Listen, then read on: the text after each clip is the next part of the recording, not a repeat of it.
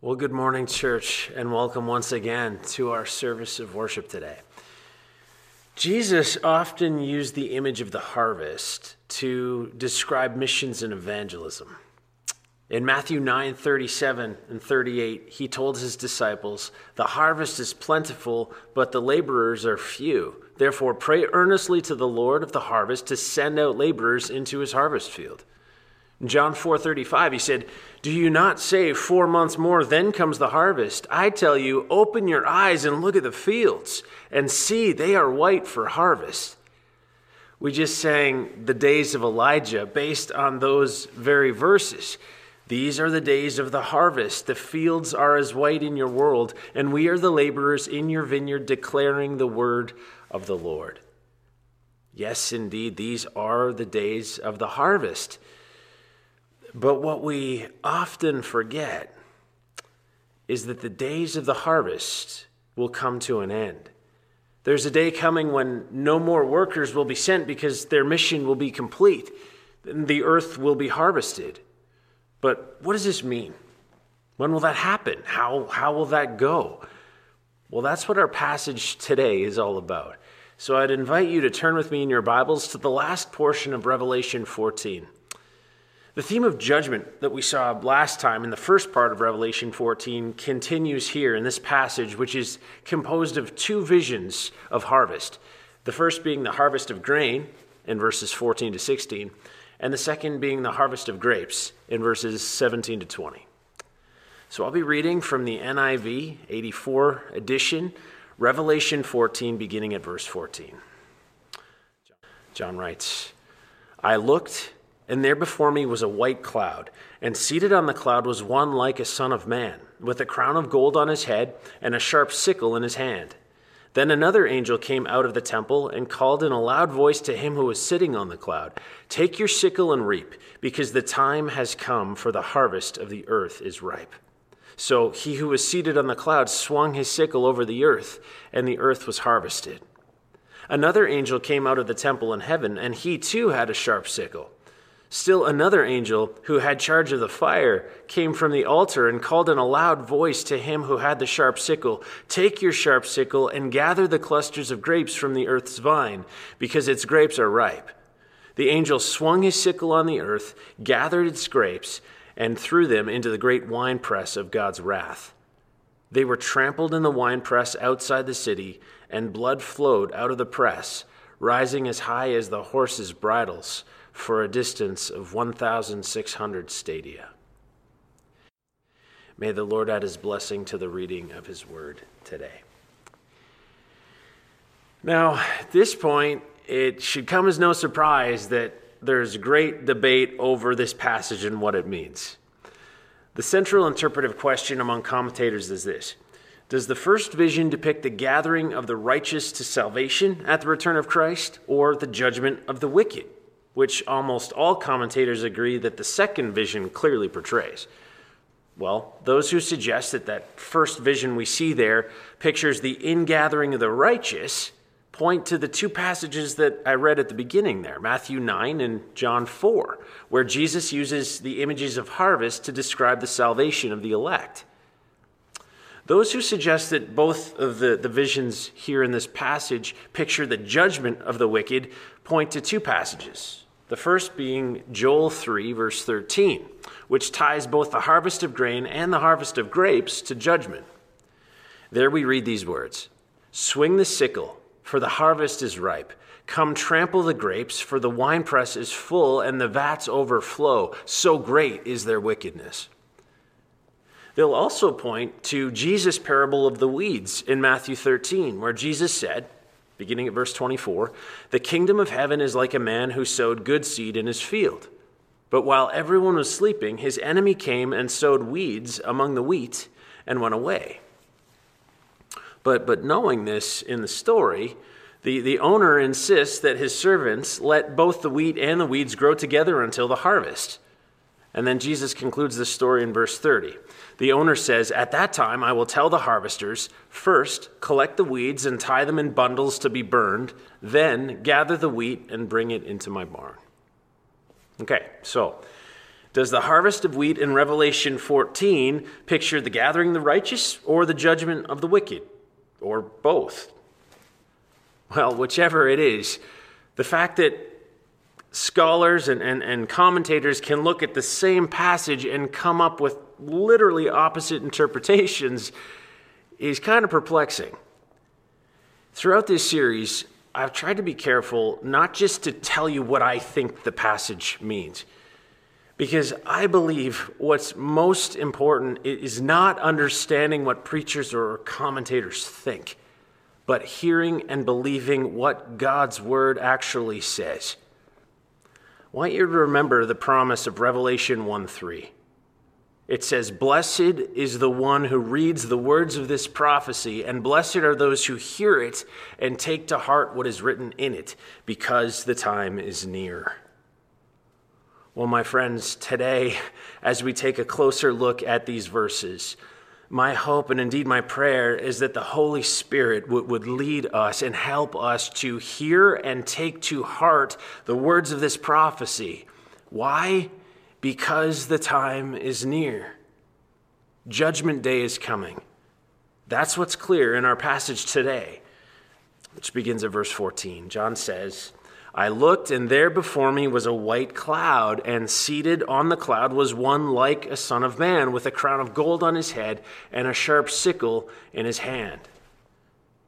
This is the second time in the book of Revelation that John refers to one like a son of man. First time, of course, was Revelation 1:13, where John sees Jesus walking among the 7 golden lampstands. Well, this phrase, "one like a son of man," is drawn directly from Daniel 7, where Daniel says, "In my vision at night I looked, and there before me was one like a son of man, coming with the clouds in heaven. He approached the Ancient of Days and was led into his presence. He was given authority, glory, sovereign power. All peoples, nations, and men of every language worshipped him. His dominion is an everlasting dominion that will not pass away, and his kingdom is one that will never be destroyed." Well, here, John uses the exact same phrase, "one like a son of man," to describe Jesus, who will come seated on a white cloud, as we read there in verse 14. Which might seem like a pleasant, peaceful picture at first, but as we've seen before in this book and all throughout the Old Testament, clouds are connected to God's power and judgment on the wicked. This isn't a picture of Jesus meek and mild riding on a cloud, but Jesus mighty and menacing. It's yet another passage in Revelation reminding us that Jesus is not only the slain lamb, but the slaying lion, the risen, conquering, and returning judge of the earth. In John 5:22, Jesus said, "For the Father judges no one, but has given all judgment to the Son, so that all may honor the Son just as they honor the Father." You see, true honor and glory is given to Jesus in his role as judge of all the earth. And so notice here what he wears. He wears a golden crown. Though Jesus is truly the King of Kings and Lord of Lords, the word translated crown here doesn't refer to a crown of royalty, but a crown of victory won in conflict. One in the great battle fought at the cross. That crown of thorns is now his crown of victory.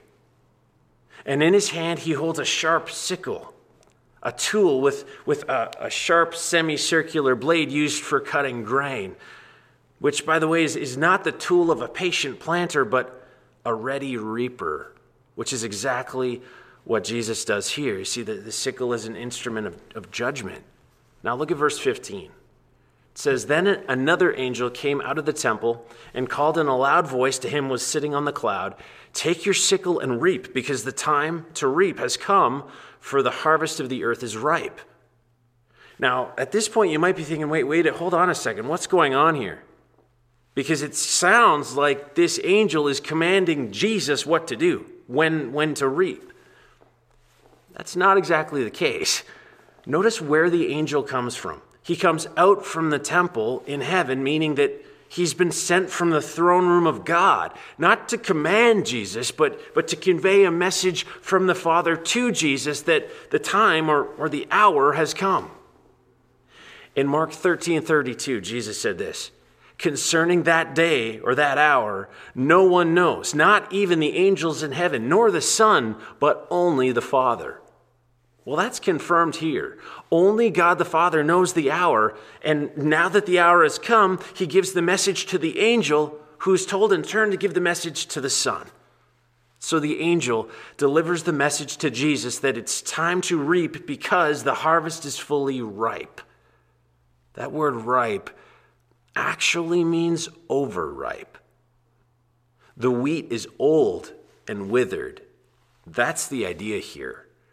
Which is actually an incredible picture of God's mercy. Because as Peter writes in 2 Peter 3:9, the Lord is not slow in keeping his promise, as some understand slowness. Instead, he is patient with you, not wanting anyone to perish, but everyone to come to repentance. And so he doesn't rush to judge the world. No, Christ will judge the earth only when it is overripe for judgment. That is, when the very last person willing has repented and turned in faith to Jesus, while the rest of the people are so hard-hearted, so withered in their wickedness, resolute in their refusal to repent, that they never ever will. And when that time comes, verse 16 will come to pass, where we read, "So he who was seated on the cloud swung his sickle over the earth, and the earth was harvested." Jesus himself points to this in Matthew 25, verses 31 and 32. Jesus said, "When the Son of Man comes in his glory and all the angels with him, he will sit on his throne in heavenly glory. All the nations will be gathered before him, and he will separate the people one from another as a shepherd separates the sheep from the goats." On that day, when Jesus swings his sickle and harvests the earth, the wheat will be separated from the weeds, the sheep from the goats, the righteous from the wicked. Those who have repented and believed the gospel will be taken into the presence of Christ, while the wicked, those who have rebelled, refused to repent, refused to stop worshiping the Antichrist at that point, will be cast into the lake of fire. Okay, so again, question. Are these three verses a picture of the gathering of the righteous or the judgment of the wicked? And I would say yes. Though I believe the emphasis here is clearly on the judgment of the wicked, we have to remember that there is a harvest of both good and evil. There's a harvest for the gathering, binding, and burning of the weeds, as well as for the gathering of the wheat into God's storehouse in heaven. Which brings us to the next vision, the second vision, beginning at verse 17, where we read of the harvest of grapes. So it says in verse 17, "Another angel came out of the temple in heaven, and he too had a sharp sickle." Again, at the order of God the Father, another angel emerges from God's temple in heaven, but this one with a sharp sickle in his hand, implying that angels will be directly involved in the harvest of God's judgment of the earth at the end of the age.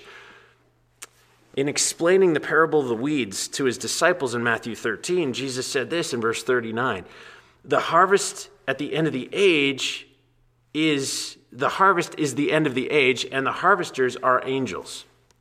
So angels have an important role to play, which we see as another angel comes on the scene in verse 18. This is what we read. "Still another angel who had charge of the fire came from the altar and called in a loud voice to him who had the sharp sickle, 'Take your sharp sickle and gather the clusters of grapes from the earth's vine, because its grapes are ripe.'" So this is the second angel. The second angel delivers this message to the reaping angel to get to work in gathering the clusters of grapes.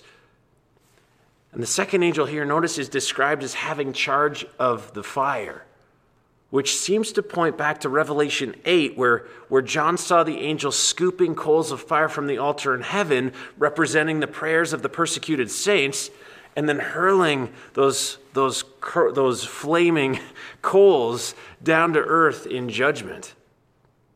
Well, here, The day of God's grace is over, and the day of his long-awaited judgment has begun. The prayers of the saints are finally answered as the first angel is told to swing his sickle and reap because the clusters of grapes are ripe. Clusters representing all the hard-hearted people groups, the stubborn cities, the wicked nations on earth who have rejected Christ, refusing to repent. So verse 19 and 20 says this: the angel swung his sickle on the earth, gathered its grapes, and threw them into the great winepress of God's wrath. They were trampled in the winepress outside the city, and blood flowed out of the press, rising as high as the horses' bridles for a distance of 1,600 stadia. The graphic description of God's wrath poured out here is hard to read. It's hard to wrap our minds around the magnitude of this massacre, the terrible slaughter that will take place as people are thrown into the great winepress of God's wrath. In ancient times, a winepress was a huge vat, this big drum into which clusters of grapes were thrown and crushed underfoot to make wine. And as the winemakers stepped barefoot on the grapes, the juice would burst out of the grapes and pour down a trough into a lower vat where the juice would be collected. And the bursting of the juice out of the crushed grapes is a gruesome description of the human bloodbath that will result from the sweeping slaughter of the wicked, who will be crushed by the unrelenting power of God's judgments in the winepress of his wrath. This vivid picture of judgment was the inspiration for the battle hymn of the Republic. The first lyric says, "Mine eyes have seen the glory of the coming of the Lord. He is trampling out the vineyard where the grapes of wrath are stored. He has loosed the fateful lightning of his terrible swift sword. His truth is marching on." Well, the flood of blood that will result from the trampling of these grapes of wrath is staggering. Though it doesn't say how wide this river of blood will be, it says that the blood came out of the winepress up to a height of a horse's bridle, which is about 4 to 5 feet deep, for a distance of 1,600 stadia. That is about 300 kilometers long, which, by the way, is roughly the length of Lake Ontario, or Palestine, as some commentators point out. One commentator suggests that to fill a pool only 350 feet wide would require all the blood on earth. So I think trying to measure a literal river of blood 5 feet deep and 300 kilometers misses the point, which is this: the consequence of God's judgment and wrath against the wicked will be absolutely horrifying. But notice verse 20 says that the grapes were trampled in the winepress outside the city. Outside the city. These words are very important. It's almost certain the city is Jerusalem, the city of God. So the fact that they're trampled outside the city is a reference to being rejected from God's presence and the fellowship of God's people. It's no coincidence that the writer of Hebrews points out that Jesus suffered outside the city gates. In Hebrews 13, 11, and 12, we read, "The high priest carries the blood of animals into the most holy place as a sin offering, but the bodies are burned outside the camp. And so Jesus also suffered outside the city gate to make the people holy through his own blood." Jesus suffered and died outside the city so that we might live inside God's city, the New Jerusalem.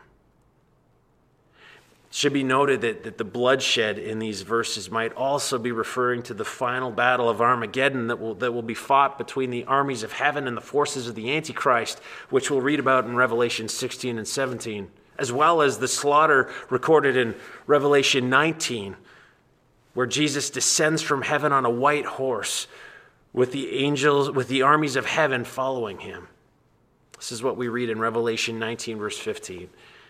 Out of his mouth comes a sharp sword with which to strike down the nations. He will rule them with an iron scepter. He treads the winepress of the fury of the wrath of God Almighty. On his robe and on his thigh he has this name written, King of Kings and Lord of Lords. So, what do we make of all this? Obviously, this is not a feel-good message. It's a fear God message. A sobering call to take seriously the reality of God's coming judgment.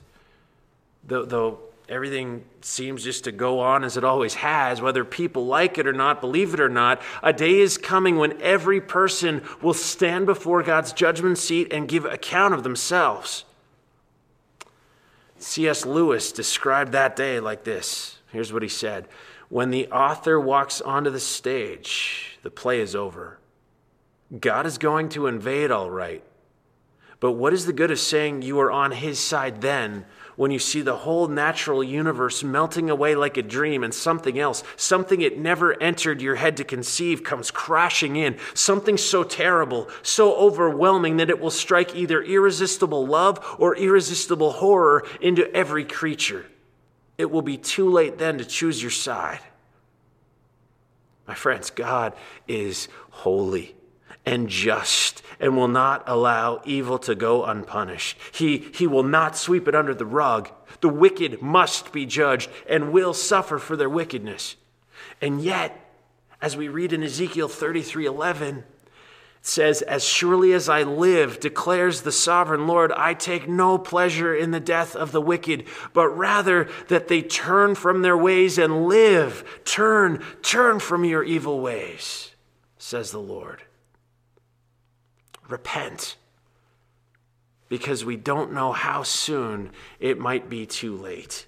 But praise God that it's not too late, not yet. Praise God that today is not the day of judgment, but still the day of God's grace. His gift of salvation is still available to anyone who will repent of their sins and believe in Jesus. So if you are hearing this and you are not a follower of Christ, I can't urge you strongly enough, repent, which means change your mind before it's too late. Turn away from your sin and believe in God's righteous Son who died the death we deserved on the cross for our sins. He took God's rightful wrath against sin for us so that we would never have to experience it. And on the third day, God raised Jesus from the dead, that if you believe in him, all your sins will be forgiven, and you will be given the gift of eternal life. Believe on the Lord Jesus Christ today, and you will be saved. For those of us who are believers, knowing that these things are going to happen, may we not just take this to heart. May this break our hearts for the lost, for those who don't know Christ, and wake our hearts up and shake us into action, into earnest prayer for those in our lives who don't know Jesus. We've reset our prayer clock, as you know, in large part for this very reason, my friends, to pray for the salvation of the lost. Will you join us in doing that? Are you doing that? Will you do that? And may we not just be moved to earnest prayer for the lost, but to honestly share with the lost the gospel, the good news that God so loved the world that he gave his one and only Son, that whoever believes in him shall not perish, but have everlasting life. For God did not send his Son into the world to condemn the world, but to save the world through him. Amen.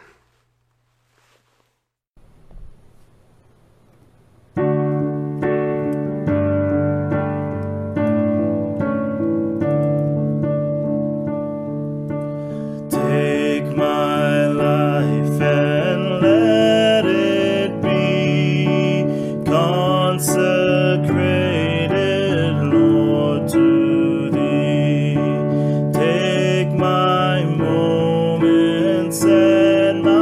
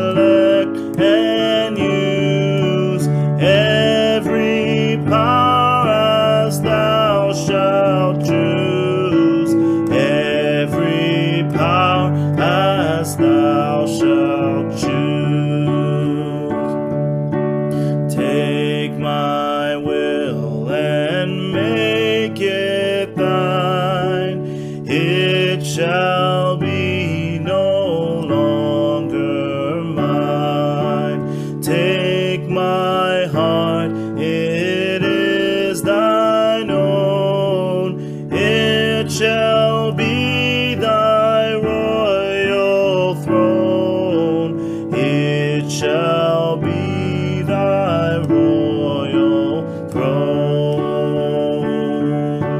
Take my love, my Lord, I pour at thy feet its treasure store.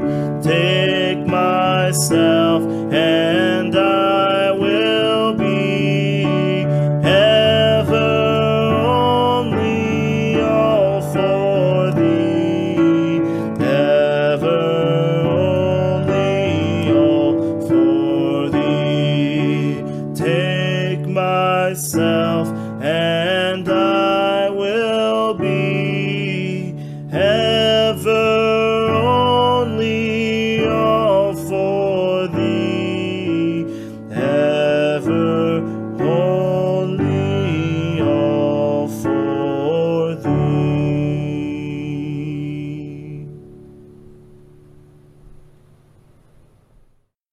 And now receive the Lord's blessing. This is from Revelation 1, verses 5 and 6.